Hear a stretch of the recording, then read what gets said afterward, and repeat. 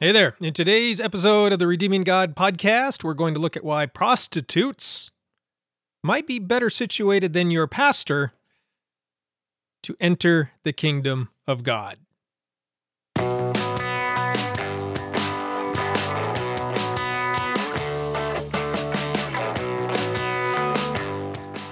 Hope that little intro sparked your curiosity. We're going to be looking at Matthew 21:31 today, where Jesus says that tax collectors and prostitutes are closer to the kingdom of God than are the religious leaders he was speaking to. So we're going to talk about that text today. Before we do that, though, we're going to talk about a current event in the news and look at a letter from a reader. So that's where we are headed today. And I'm your teacher for this podcast, Jeremy Myers. I do most of my writing and teaching at redeeminggod.com. Thank you for joining me today. So the current event news I want to discuss briefly is what is going to happen tomorrow in the Supreme Court of the United States. So Joe Biden, of course, is in the White House. Everybody knows that. But tomorrow, February 19th, today is February 18th, which, by the way, there's a rover landing on Mars today. I thought about talking about that. I'm pretty excited about that, watching that with great interest. But tomorrow, February 19th, I thought this is a little more important. The Supreme Court of the United States is going to decide whether or not they're going to hear 5 pending election fraud cases. All right, so as you know, Donald Trump and his team, many different people around the country, have challenged the results of the 2020 election. And there's 6 of these cases that are still working their way through the courts. Anyway, the Supreme Court tomorrow, Friday, February 19th, is going to decide whether or not they're going to hear 5 of these cases. And I can't predict what they're going to do. They've already had the opportunity in the past to hear some of these cases, and they have declined to hear them. My hunch is that they're going to continue down that path. I'm very disappointed in that. I think they should hear them. And in every case, when courts, either the Supreme Court or lower courts, have declined to hear cases, when cases have been brought before them, they're always declined on some sort of silly technicality, lack of standing, or it wouldn't matter now, the election's over, or, you should have brought this up before the election rather than after the fact, sort of an idea.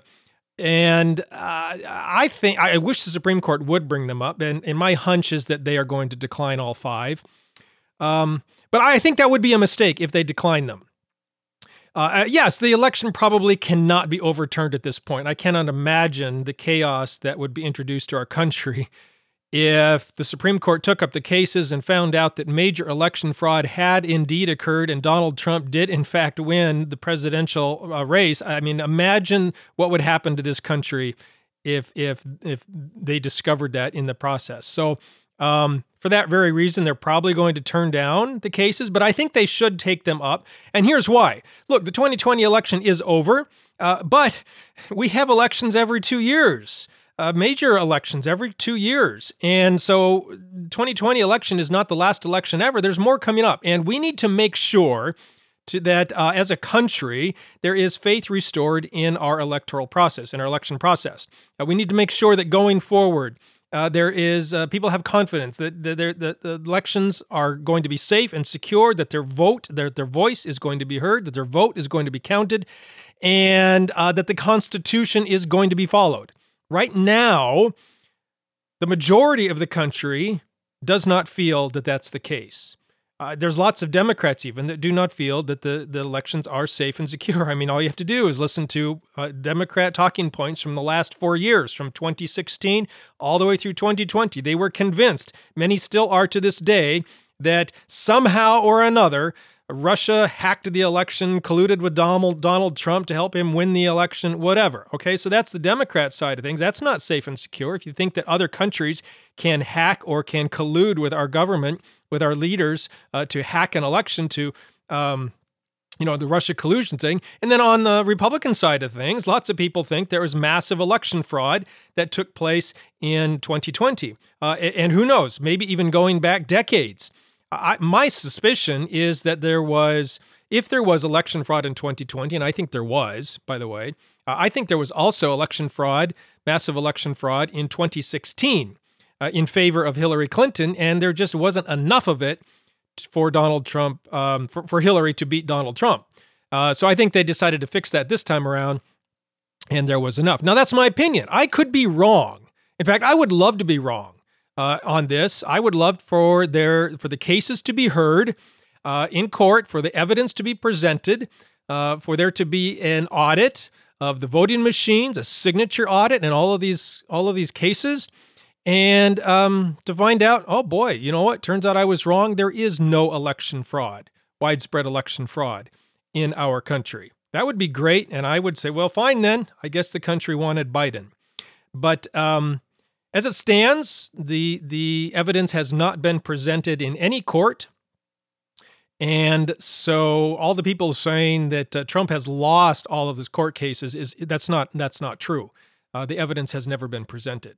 By the way, I find it very interesting. Gavin Newsom over there in California, there's a recall effort for him. They needed to gather, 1.5 million?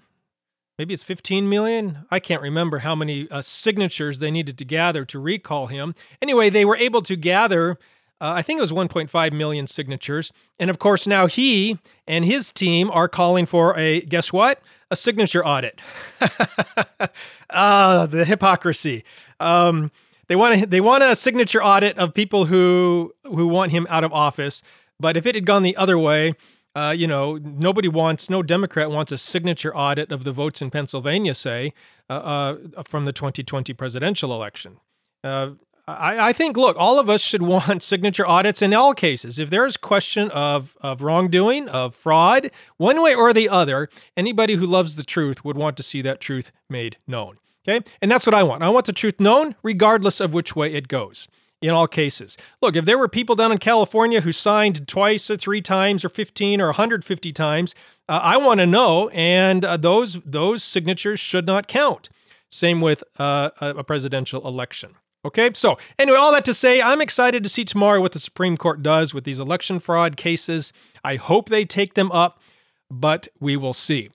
And by the way, if you want to know some of the states that have election issues, questions about whether what they did was constitutional or not, I put a little chart on my website for this podcast episode on Matthew 21:31, and you can go look at that. There's 6 states there: Arizona, Georgia, Michigan, Nevada, Pennsylvania, and Wisconsin, that all have issues and questions. Honestly, all 50 states. I live in Oregon. There's major issues and questions here about the legitimacy of our elections that go back decades, really. But those are the 6 ones that's in the news and everybody's attention is on. And you can see that, for example, in Arizona, Biden's victory margin was just over 10,000 votes. But there is a potential of nearly 250,000 illegal votes in Arizona. Don't you think we should consider those? In Georgia, Biden's margin of victory was just nearly 12,000, just under 12,000 votes, but there's possible 600,000 illegal votes. Okay? So, these consider voting irregularities, out-of-state voters who voted in Georgia, ghost voters, basically voters who don't even exist, felon voters, they're not supposed to vote. If you want to change that law, fine.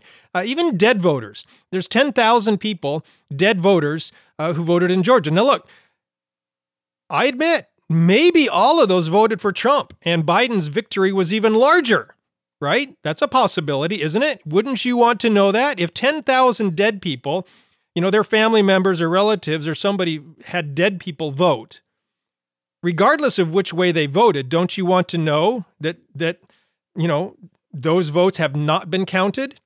Anyway, all that chart there is on my website for this podcast episode, and you can go look at that if you are curious. I really, really hope that the Supreme Court does their job to make sure that in the future, all 50 states follow the Constitution so that we can have safe and secure elections. Okay, so that's sort of the current event news item for the day. Let's go on to our mailbag. There's a letter in your mailbox.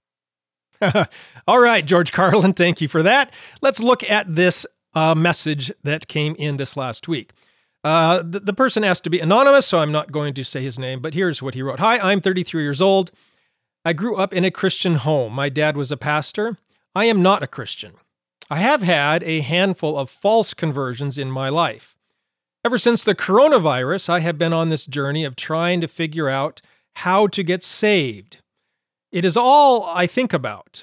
I have not been eating as much as I should be and have lost a lot of weight. I am barely making it through each day right now.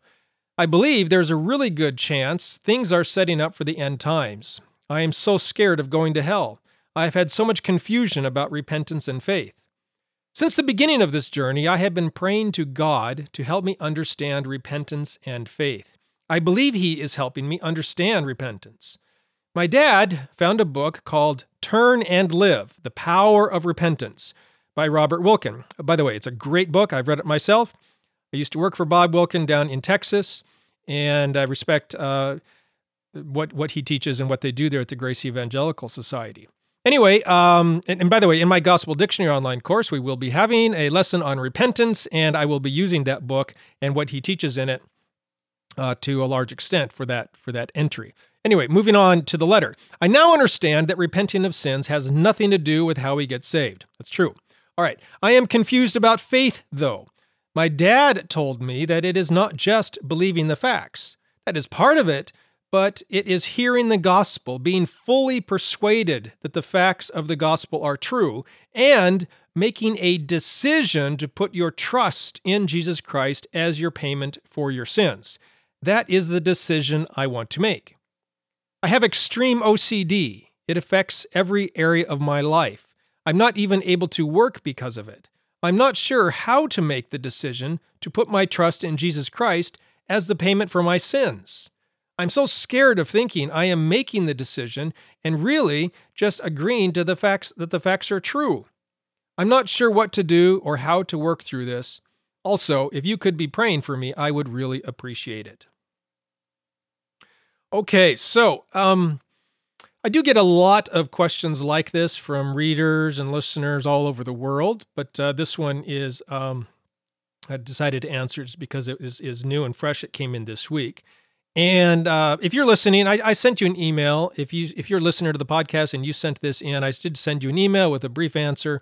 I want to let you know, first of all, though, that I am praying for you, and I will be praying for you. Okay? I understand that what you're dealing with and facing and struggling with is extremely worrisome and stressful.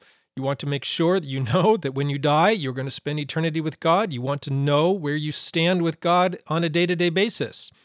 So these questions are extremely difficult. The OCD issue is going to make those concerns worse. And I hope that you're seeing somebody or taking some sort of medication or something that can help with OCD.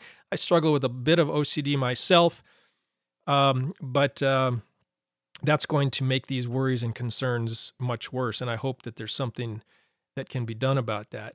Oddly enough, I sometimes think that bad theology makes OCD even worse. It's a bad spiral. OCD causes us to worry about bad theological ideas we have, and then those bad theological ideas mess with our brain and make us worry even more, and therefore amplify the problems of OCD.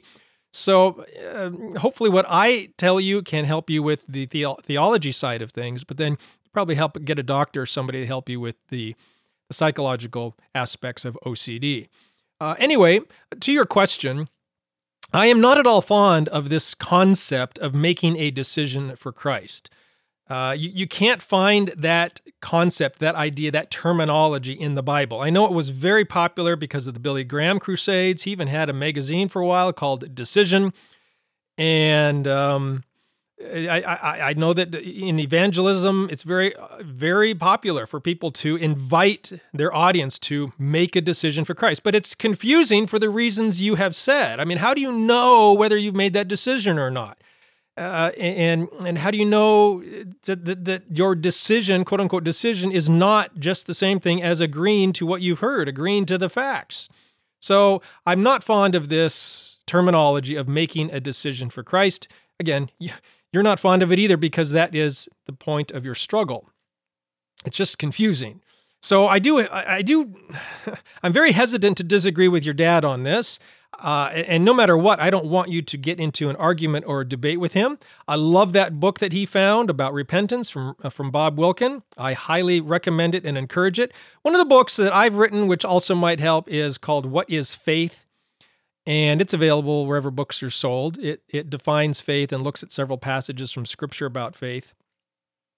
But in that book, I argue for the idea that faith is, in fact, mental assent. That faith is, in fact, agreeing that something is true, agreeing with the facts presented. If you know something is true, that is, if you agree, if you have mental assent to it, then you have believed. Right? And so that's sort of what I argue in the book. And I go to great lengths to defend that and show how this works in theology and helps us understand various passages of Scripture as well. I have no problem with saying that faith is mental assent. I understand why people are concerned with that. I mean, maybe your dad is concerned with that as well. And I have the same concerns, okay? The concern is this. If we say that faith is just mental assent, then what's to stop people from making a mental assent and then not making any changes? Right? It's this whole head faith versus heart faith idea that some people like to talk about. And by the way, there's no biblical difference between head faith and heart faith. That's not a biblical concept. Faith is faith. It's not in your head. It's not in your heart. Anyway, this mental assent idea comes from that. And the concern is if people just believe things, but they don't make any changes in their life, then what good is it? And I understand where that's coming from. I have the same concern. But the solution to this problem is not to say faith is not mental assent. When we go down that path, we end up with the problems that you're facing. Well, how do I know if I've really believed? How do I know if I've made a decision? What if I start living sinfully? What if I rebel? What if I might be doing okay now, but I've made so many decisions, quote unquote, decisions for Christ in the past. I've, quote unquote, committed my life to Jesus so many times in the past. And then it's good for 2 days or 2 weeks or 2 months or even 2 years. But then I fail and I fall and I sin. And that just proves that I probably never really made a decision, never really truly made that commitment in the first place. And you see what happens? Because of our moral failures and our sin, it starts us to think, to worry that maybe our decision, our mental assent, whatever it was, 2 days, 2 weeks ago, 2 months ago, 2 years ago, might not have been real. That's the problem with saying that faith is not just mental assent. It's much better, and this is what I argue in my book and on my podcast and a lot of my writings, it's much better to just go and flat out admit it, that what the Bible basically says is faith is mental assent. Faith is agreeing. Your dad is right. Faith is not just hearing something, okay? Faith is hearing and agreeing that something is true. It's mental assent. You understand it and you say, yeah, that's true. That is faith. Now, the concern then is what stops people from just sinning all they want? Well, all sorts of things stop people from sinning all they want, from going down the path of rebellion and disobedience, okay? Such as the pain and destruction and just problems that sin will bring into your life. I talk about this in various courses and places on my website and my discipleship group. For example, I think I have a lesson in the, what's the name of that course? One of my courses, I have a lesson called Go Ahead and Sin All You Want, something like that. It's sort of the idea of, you can think of sin as stabbing a knife in your leg, okay? Can you stab a knife in your leg? Well, sure, if you want to, you could get a knife out of the kitchen and stab it in your leg. But the question is, why would you want to? It's going to cause you great pain. That's the same way to approach sin. Can you believe in Jesus for eternal life and still go sin all you want? Well, sure, you could, but why would you want to? Once you understand what sin does, once you understand how painful it is going to be, once you understand the damage and destruction it's going to bring into your life, those are the reasons that you keep from sinning. Once you see how much better it is to follow Jesus on the path of discipleship, that's where real joy and blessing and satisfaction and fruitfulness comes from in life. That is some of the reasons that you're going to keep from sin, not some fear that you might have not really believed in the first place sometime in the past, okay? So all that to say, look, I'm completely fine. In fact, I endorse the idea that faith is mental assent. Jesus says, if you believe in me, you have everlasting life. So if you understand what Jesus is saying, that basically he is the only way you can get eternal life. You understand what he's saying and you agree with that? I hope you agree with that. Do you agree that Jesus is the only way you can have everlasting life? You can't work for it. You can't earn it. You can't buy it. You can't ever be good enough to get eternal life for yourself. If you agree with that, yeah, that makes sense, Jeremy. I agree with that. Then guess what? You have believed in Jesus for everlasting life. It's that simple. Okay? You understand what Jesus said and you agree with it. Guess what? You have believed. Therefore, you have everlasting life. Why? Because Jesus promised it. It's what he says, and Jesus is not a liar. All right? So, for you who wrote this letter and to me, guess what? If you have believed that Jesus gives you everlasting life, that you can't get it any other way than through him, I have news for you. You are a Christian. I know you wrote in your email that you said you're not, but guess what? If you believe in Jesus for eternal life, then Jesus thinks you are a Christian, and I'm not going to disagree with Jesus. If Jesus gives you eternal life, who are you or I to argue with him, right? Because you believed in him. So don't allow, and I'm not sure why you think you're not. You said you've had false conversions in the past. I suspect most of the time when people think they have false conversions, it's because they've had a moral failure. They believed, and then they backslid, fell back into sin. Oh, I must not have really believed. And so the cycle continues. Don't let moral failures cause you to think that Jesus didn't give you eternal life. There's different issues going on when we have moral failures. And guess what? As long as we live in fear that maybe I didn't really believe, maybe I didn't truly make a decision for Jesus, okay, as long as we live with that fear, we will continually live in this never-ending cycle of failure, repentance, failure, repentance, failure, repentance. I'm not he loves me not. He loves me not. I'm really a Christian, now I'm not. Or wow, I never was. Okay, you need, the very first step of discipleship is understanding that you are safe and secure in the arms of Jesus forever. No matter what, he will not let you fall. Once you get that in place, then some of your OCD can disappear because you no longer have to worry about that. It's no longer stress. It's no longer concern. Jesus has got you. Now you can start to move forward in faith with him without fear, knowing that, yeah, you're going to mess up. And guess what? That's okay. He still loves you. He still forgives you. He's going to come alongside you, pick you up off the mat and say, let's keep moving. Let's keep going forward. Okay? So that's basically how I answer all of this question. I hope that all makes sense. Bottom line is this. Jesus promises that he gives eternal life to anyone who believes in him for it. If you agree with that, if you say, yeah, I can't get eternal life other than through Jesus, guess what? You have eternal life because you've believed, you have mental assent that what Jesus said there is true. Right? So that's my answer to this question from the mailbag. Thank you so much for sending in your question. If you are listening to this and you have a question, you can do that by joining my email list and just responding to any email I send to you with your question. Or better yet, maybe even just send in a question through my contact form on my website. All right? With all that in mind, let's move on to our discussion of Matthew 21:31.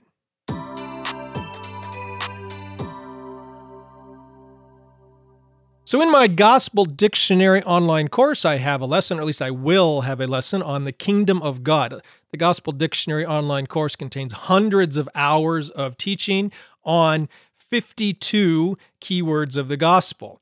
Eventually, when I get it all finished, the goal is that you can then work your way through it, one word for each week of the year.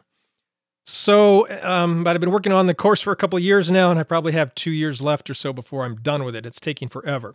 Anyway, in the lesson on the kingdom of God, one of the passages I discuss is Matthew 21:31, and here is what the second part of that verse says. Jesus said to them, "Assuredly I say to you that tax collectors and harlots enter the kingdom of God before you." Okay, so I started off this podcast by saying that prostitutes are closer to the kingdom of God than your pastor. And that's what Jesus is saying here, potentially. Okay, in some ways, Jesus is saying it's better to be a tax collector, or we could even call him thief, than it is to be, or a prostitute, than it is to be a spiritual leader or a Bible teacher. I'm a Bible teacher. I'm a spiritual leader of sorts. I've been a pastor in the past. I lead people in various ways. So this is a verse of concern to me.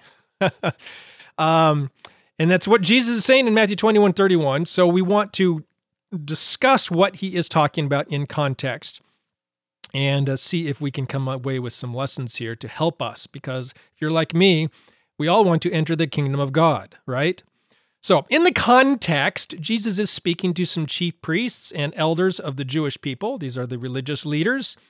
And they question him about his authority. Okay, he's been saying things and doing things that they don't really like. And so they come to him and say, Jesus, by what authority do you do these things? That's Matthew 21:23. And so in response, he tells them a parable of the two sons. This is not to be confused with the parable of the prodigal son. There's two sons in that story also. But here, this is the parable of two sons. In this parable, there's a man that has a vineyard, and he asks his two sons to go work in the vineyard. Hey, boys, I got some work out there for you to do. Please go do it today. The first son says, I'm not going to do it, Dad. But then later, he decides, you know what, I'm going to go do it, and he does.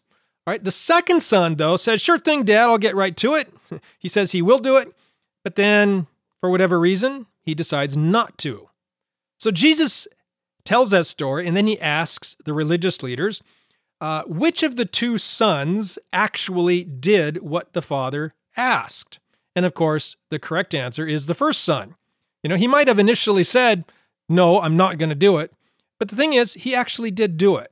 And of course, that is preference. If those are now obviously God would want someone who say, yes, I'm going to do it, and then they actually go do it. But between those two choices, that first son is preferable. Someone who actually does what God wants, regardless of what they say. All right. So that's sort of the story here. Now, previously, I have discussed Matthew 13:24-30, and I in the Gospel Dictionary, we looked at the entry in a lesson on fruit and other things. This passage of the two sons, this story of the two sons, sort of weighs in with all of what I talked there in those other places about when it comes to living as a disciple in the kingdom of God, is when it comes to being a follower of Jesus. All right. What matters most is what a person does more than what they say. All right. And this is with discipleship. I hope you understand the difference. We receive eternal life by believing in Jesus for it. That is how we become a child of God. We are justified. Okay. Now, once we are a believer, once we have eternal life, Jesus then calls us to follow him on the path of discipleship. And the requirements and standards and calls are much different here. Here's where now we have calls to obedience and faithfulness and living for Jesus and following where he leads, okay? This is not so we can go to heaven when we die, get forgiveness of sins, anything like that. No, the call to discipleship is so that we can leave our sin behind and experience the joys and blessings of being in the family of God.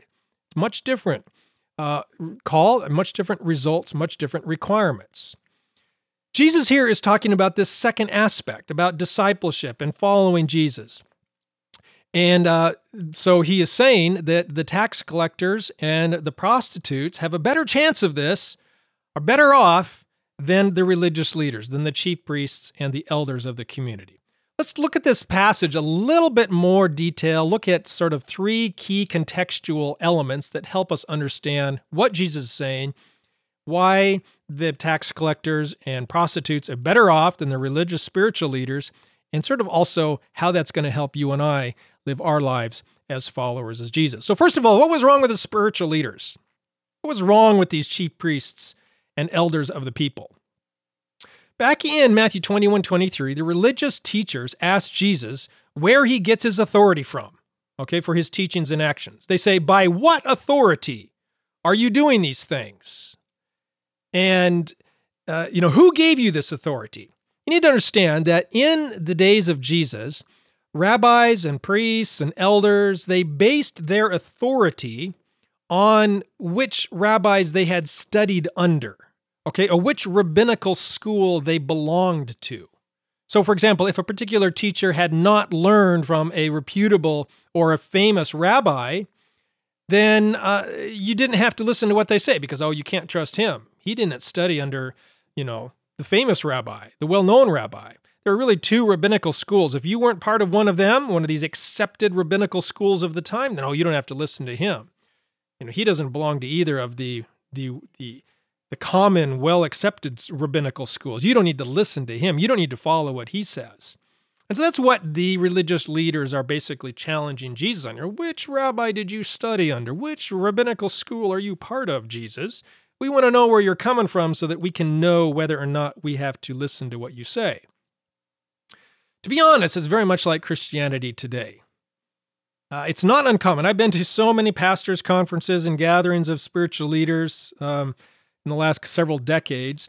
It's very, very common when you meet other pastors, or I suppose it's even common in any Christian Bible study or circle when you find out there's other Christians around.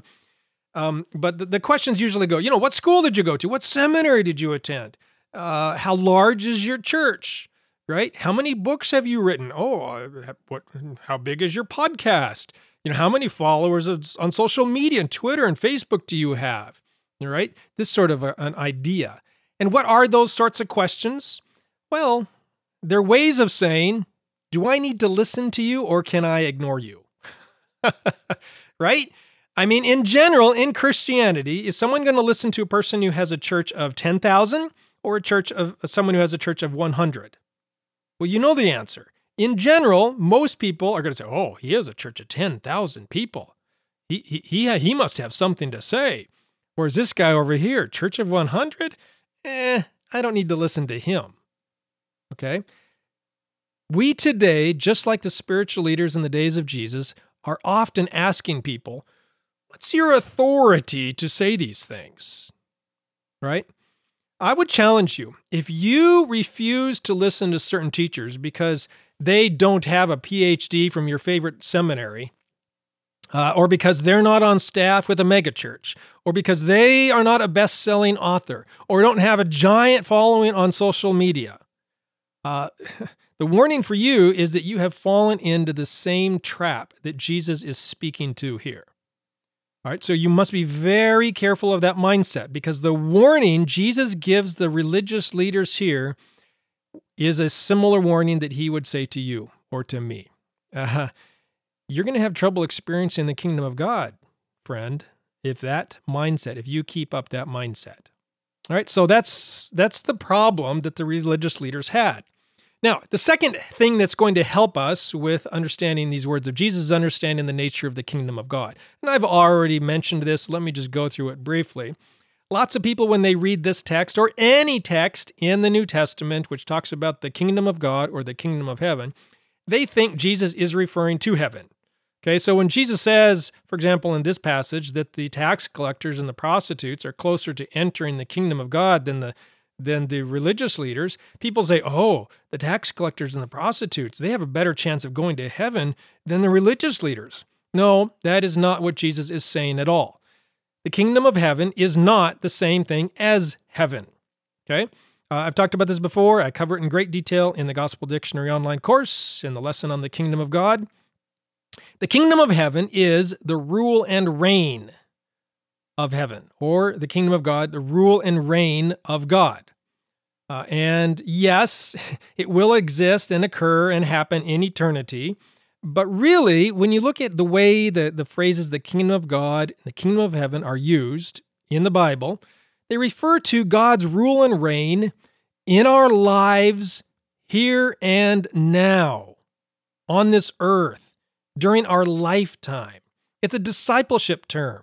When Jesus talks about the kingdom of heaven or the kingdom of God, it's two terms for the same concept. He is saying, look, during your life now, do you want to experience God's life in you? Do you want to experience the best that God has for you in this life? Do you want to know God's will for your life? How you should live? How to get the most out of your relationships, out of your friendships, out of your job, out of your finances? Do you want to know what God wants for your life here and now on this earth? If so, listen to what I'm telling you about the kingdom of God, the kingdom of heaven. Follow my example so that you can experience it. Okay? Entering or inheriting or experiencing the kingdom of God, the kingdom of heaven. It's not about going to heaven or entering heaven when we die. Nothing like that. It's about experiencing or entering into the experience of God's rule and reign in our life now on this earth. Okay? So, Jesus is not saying here that the tax collectors and the prostitutes have a better chance of going to heaven when they die than the chief priests and the elders do. No, everybody, when it comes to eternal life, everybody has the same chance, which is 100% chance if they believe in Jesus for eternal life. Eternal life is offered freely to everybody. All they do is believe in Jesus to receive it. And it's a done deal. Okay, so I suppose it could be argued maybe that the religious leaders, they're self-righteous, they're puffed up. Oh, look at me, how great I am. I don't need eternal life. I can do a good job on my own. And, that's an okay way to think about them, and maybe lots of religious leaders today. But Jesus is not talking about eternal life in this passage, and so that would be a mistake to think that that's the truth Jesus is teaching here. He's not talking about eternal life at all. Yes, the religious leaders might be puffed up and hypocritical and self-righteous, but that's not Jesus' point as far as the kingdom of God is concerned. He's not talking about eternal life. Okay, so that's the kingdom of God. It is not, or the kingdom of heaven. It is not heaven. It is the rule and reign of God in our lives here and now on this earth. All right. So, all that put together then, why are the tax collectors and the prostitutes closer to entering the kingdom of God than are the religious leaders, the chief priests, and the elders? I believe that the answer to this lies in what tax collectors and prostitutes value versus what religious leaders tend to value. All right, and how both of these sets of values, these different sets of values, line up with the values of the kingdom. Now, Jesus, I'm speaking generally here. These are not true across the board for all tax collectors or prostitutes or religious leaders then or now. But in general, I think it can be said that religious leaders and spiritual teachers tend to live hypocritical lives. I'm speaking of myself here as well. I see hypocrisy in my life every day, all the time, what I teach versus what I do, and it's something that I'm continually battling. But in general, it tends to be true that spiritual leaders are fairly hypocritical. And I'm a spiritual leader, and I'm speaking to myself. We teach generosity, but then what do? We hoard up money and possessions for ourselves. We call for grace, mercy, forgiveness. What do? We extend very little of such things to other people. All right? Religious leaders, we often tend to see ourselves as superior in intellect. Ooh, I've been to seminary, right? And more righteous. Well, I do a better job of following God's commands than my neighbor does, right? Especially over the uneducated people of society. Look at all of those ignorant fools out there not knowing what God wants. They're headed for hell. They're off on their way to the path of destruction, okay? Religious leaders generally, again, speaking of myself here, only listen to and have time for people who are part of their own close-knit circle of religious friends. If you've been in church for any length of time, it's unlikely that you have that many good close friends who do not go to church. Just the nature of Christianity and religion in general. The longer you're in church, the fewer unchurched people you know or are friends with.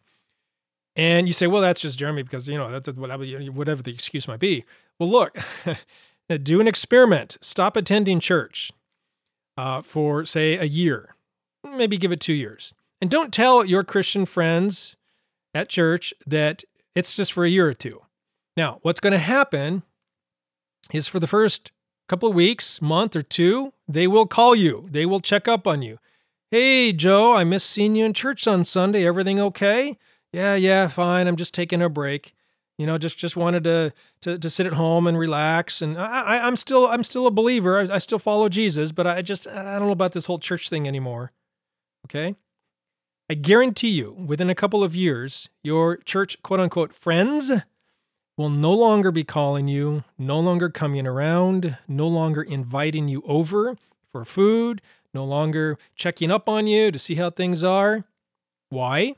Because in general, Christian people today only have time for friends or other people in their same group, in the same club. Okay, and that's sadly how it works. Tax collectors and prostitutes, on the other hand, look, they're blatant sinners. Nobody's going to deny that. And in fact, they themselves often know it. Now, they may not say that what they're doing is sinful, it's survival, or it's taking advantage of the situation, or whatever, but they know that they're not the best people in society in general. And therefore, guess what? They don't suffer from the same spiritual pride and the self-righteousness, the puffed up arrogance that spiritual religious leaders tend to suffer from. In general, because they know we're not the best people in society, they tend to be more humble. Well, that's a characteristic of the kingdom of God, isn't it? Humility. They tend to be more welcoming of other people. More, I'm going to overlook your faults because, look, I got plenty of my own. Jesus said something about that, didn't he? About not helping your brother with the speck in his eye when you got a plank in your own. Boy, that's a characteristic of the kingdom of God. They tend to be more welcoming and joyful, and trying to enjoy the good things in life rather than dour and sour about life and down about everybody, condemning everybody. Tend to be more relational. Look, you want to come and hang out? Let's have fun. Spiritual leaders, not so much. They know they're sinners. Tax collectors, prostitutes know they're sinners and so are more ready to admit their sin to God. If God shows up in their life in one way or another, they're not going to argue with God about, I'm a pretty good person. God, I messed up a lot in my life. And in fact, I'm not sure you even want me part of your family. God, did you know what I've done? Okay. But as a result, they're more willing to accept other people, regardless of how sinful those other people might be. Again, I challenge you to find religious leaders who will do the same thing. We're fine with a certain level of sin in the lives of other people, but you get some of those really big sins, and religious leaders will shun such people faster than you can blink an eye. All right, so tax collectors and prostitutes. Look, they might be big-time sinners, but they're not hypocritical about it. They know who they are. They don't try to hide it. As a result, they often value freedom, liberty. Yeah, just live and let live. Let people do what they want, sort of an idea. Honor, loyalty, friendship, above all else. And these characteristics match the values of the kingdom of God. Jesus says these people are closer to entering the kingdom of God than are the hypocritical religious leaders. Now, look, these are common, these are generalized comparisons. I get it. Not all of this is true of every person, whether religious leader or tax collector, prostitute across the board. I get it, okay? Jesus isn't saying, tax collectors and prostitutes are better in every way than spiritual leaders. He's just saying when it comes to the values of the kingdom of God, guess what? We religious leaders can learn something from the quote-unquote dregs of society. That's how religious people think. Right? Got to stop thinking about other people that way. That's not a value of the kingdom of God. All right? So the tax collectors, when it comes to comparing the tax collectors and the prostitutes and also the religious leaders and the elders with the two sons in that parable, well, obviously, the tax collectors and the harlots are the first son. Look, God says, do this, and the tax collectors and prostitutes say, no, I'm not doing that. I'm going to go do this instead. But when it comes to actually living their life, what do? They act out the values of the kingdom of God. It's a surprising claim by Jesus here. Meanwhile, the second son, the religious leaders and the elders and the pastors and the Bible teachers and the scholars, God says, do this and do this. And we say, sure thing, God, right on it. But then what do? We live arrogant lives and hypocritical and judgmental, and we shun people and we talk bad about people. We look down upon people. We judge people. An exact opposite of the values of the kingdom of God. Okay, so although the tax collectors and the prostitutes and sinners in general, quote unquote sinners, though many people think they are the farthest from what God wants, Jesus says, yeah, think again. In many ways, they are closer to the kingdom of God than anyone imagines. Look, the lesson from Jesus in this account is simple. Regardless of your position, your station, your training, your education, your background, your occupation, how much you have sinned in your past or maybe are currently sinning right now in your life, if you want to experience the rule and reign of God in your life, don't depend on your own righteousness, on your own education, on your own abilities. Don't look down on other people who might be in some ways inferior to yourself. That's the way you think about it. Instead, live as Jesus lived. Take some lessons from the tax collectors and the prostitutes. Live with generosity, kindness, patience, grace, mercy, love, and liberty to all, whether or not they are part of your group, club, organization, or church. The kingdom of God is experienced by those who open their arms wide to embrace all others. It is based on relationships of love rather than on the regulations of law. And I'm going to leave that right there. Thanks for listening. This has been another episode of the Redeeming God podcast, and I hope that some of what you learned today has changed your view of God, changed your view of Scripture, changed your view of other people, and maybe, hopefully also, changed your view of yourself. All right, we'll see you next week when we look at some more current events, a letter from a reader or listener, and also consider another biblical text. See you then.